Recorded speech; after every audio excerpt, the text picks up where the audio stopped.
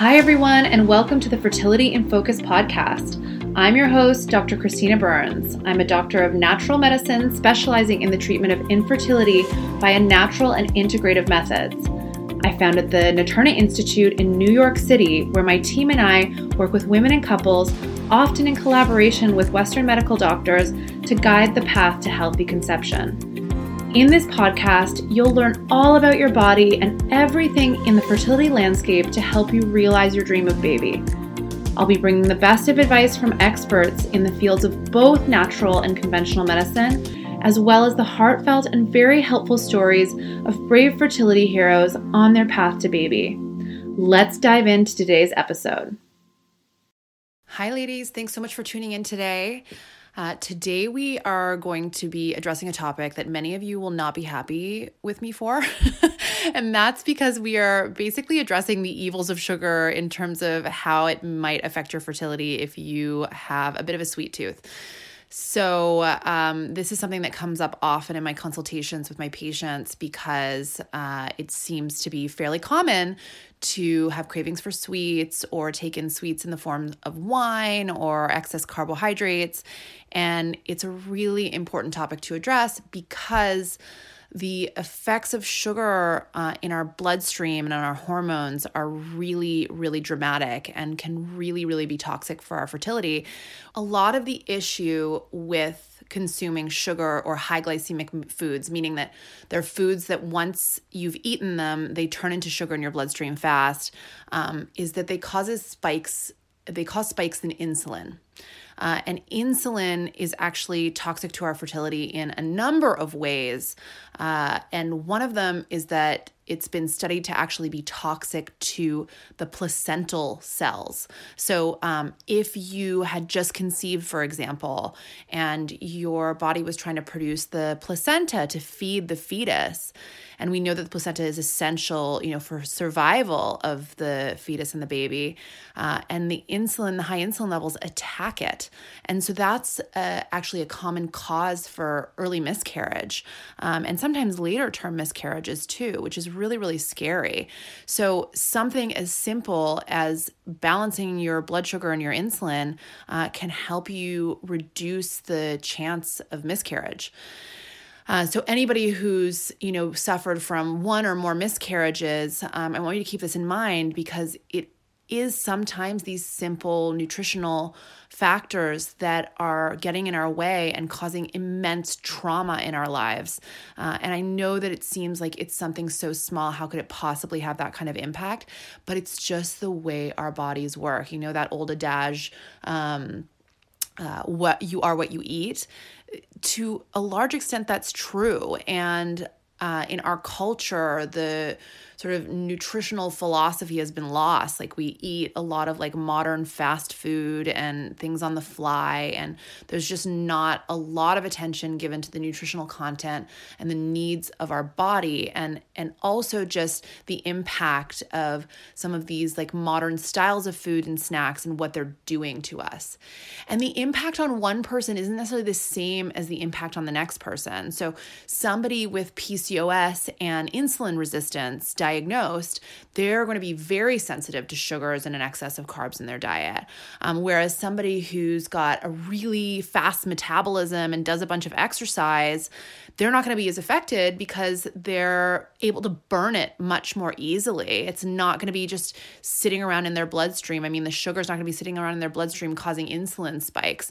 So the amount of activity you do, your lifestyle, your predispositions, constitution, genetics is all going to be influencing this. If you have a family history of diabetes, then right there's a small factor that could be I could be sensitive to this. If you are sensitive to alcohol, that's also something to consider because alcohol is basically like sugar on a rocket ship because of the ethanol. It just goes right into your bloodstream.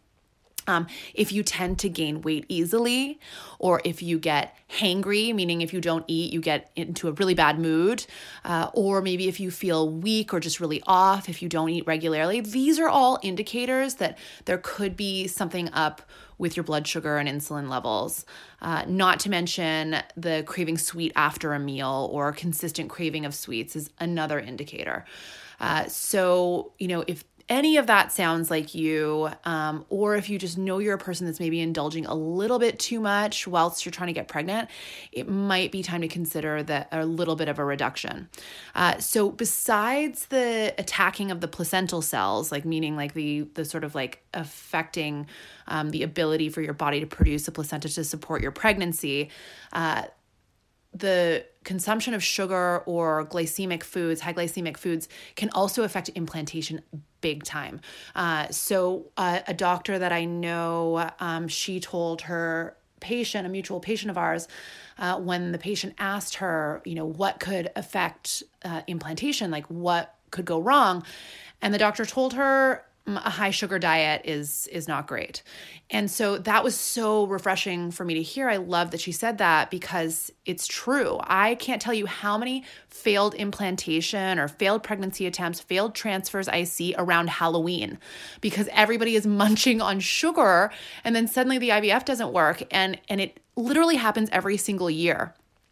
So when I see patterns like this, I find it really important to kind of note it because it could be something else. But if every year around Halloween when women are doing their transfers and they tell me they've been munching on candy and then the fertility attempt fails, then I'm thinking maybe there's something consistent.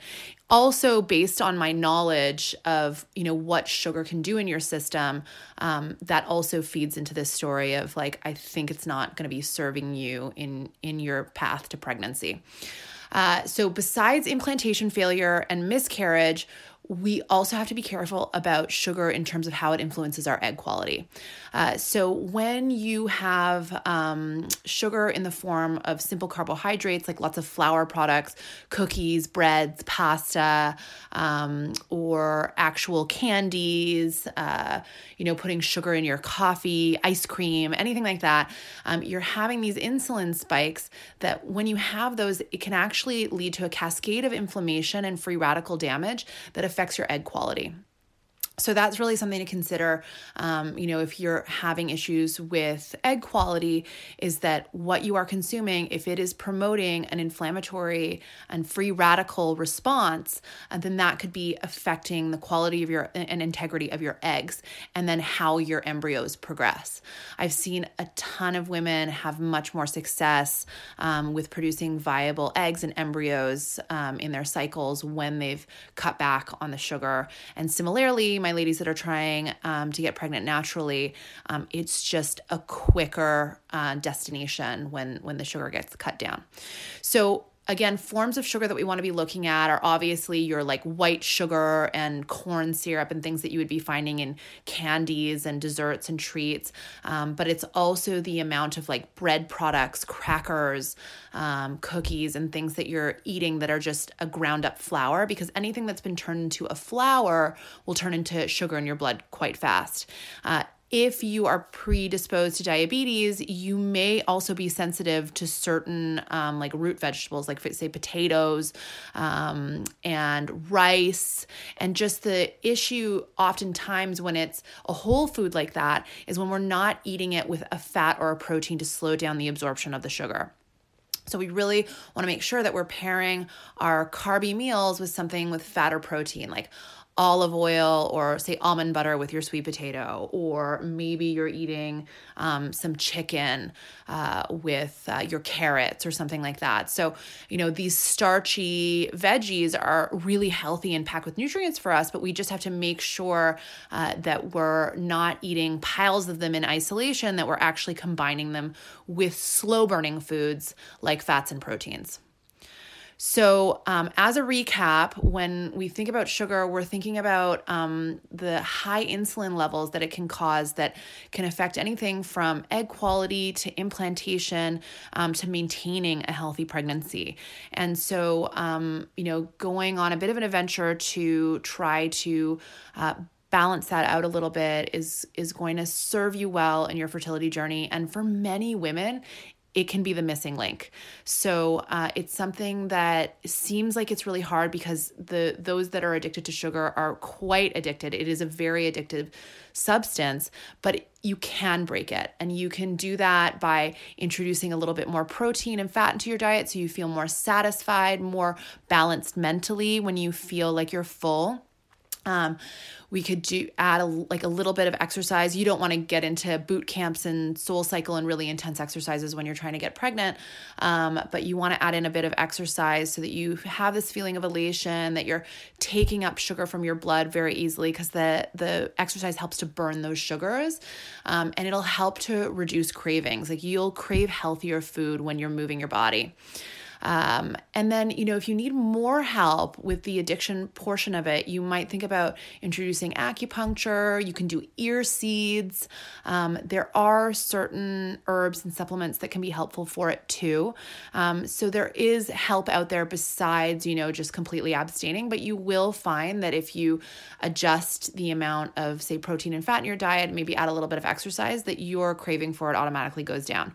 Sleep also integral. If you don't sleep, you are going to crave quick energy, and quick energy usually in the form of quick carbs and sugars. So if you don't prioritize sleep, that's going to be an issue.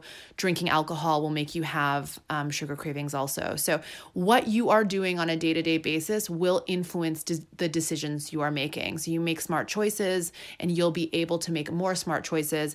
You make some less than ideal choices, and then you'll notice that your ability to control your decisions around food is maybe not going to be quite as strong. Thanks so much for tuning in, ladies, and please keep your ears and eyes peeled for my Nutrition for Fertility course that will be coming out. I'm really excited to give you my step-by-step program to learn how to enhance your fertility by adapting your diet and lifestyle to better boost your fertility. And it will target anything from egg quality to imbalanced hormones to issues with implantation and miscarriage.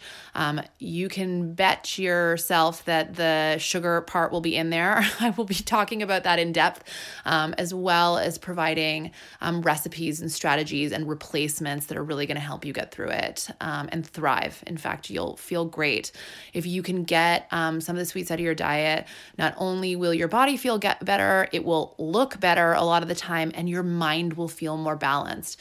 Sugar takes you on a major roller coaster mentally, and it's honestly not worth it. So if you want to feel emotionally and physically well, at the same time enhance your fertility, consider maybe a journey into exploring the reduction of high glycemic foods in your diet. Looking forward to seeing you next time. I'm really happy you've tuned in and joined the community, and I'm so excited to bring you more helpful content with each episode. In order to make this podcast as helpful as possible, I want to hear your input on what questions you need answered to get you feeling empowered on your fertility journey. You can DM me on Instagram at @Naturna_life or @naturallycv to share your most important fertility-related questions. And if you're enjoying this podcast, please follow and share with friends. My mission is to help as many women and couples as possible. And for that, I need your help. Yours, as always, in love and light, Dr. Christina.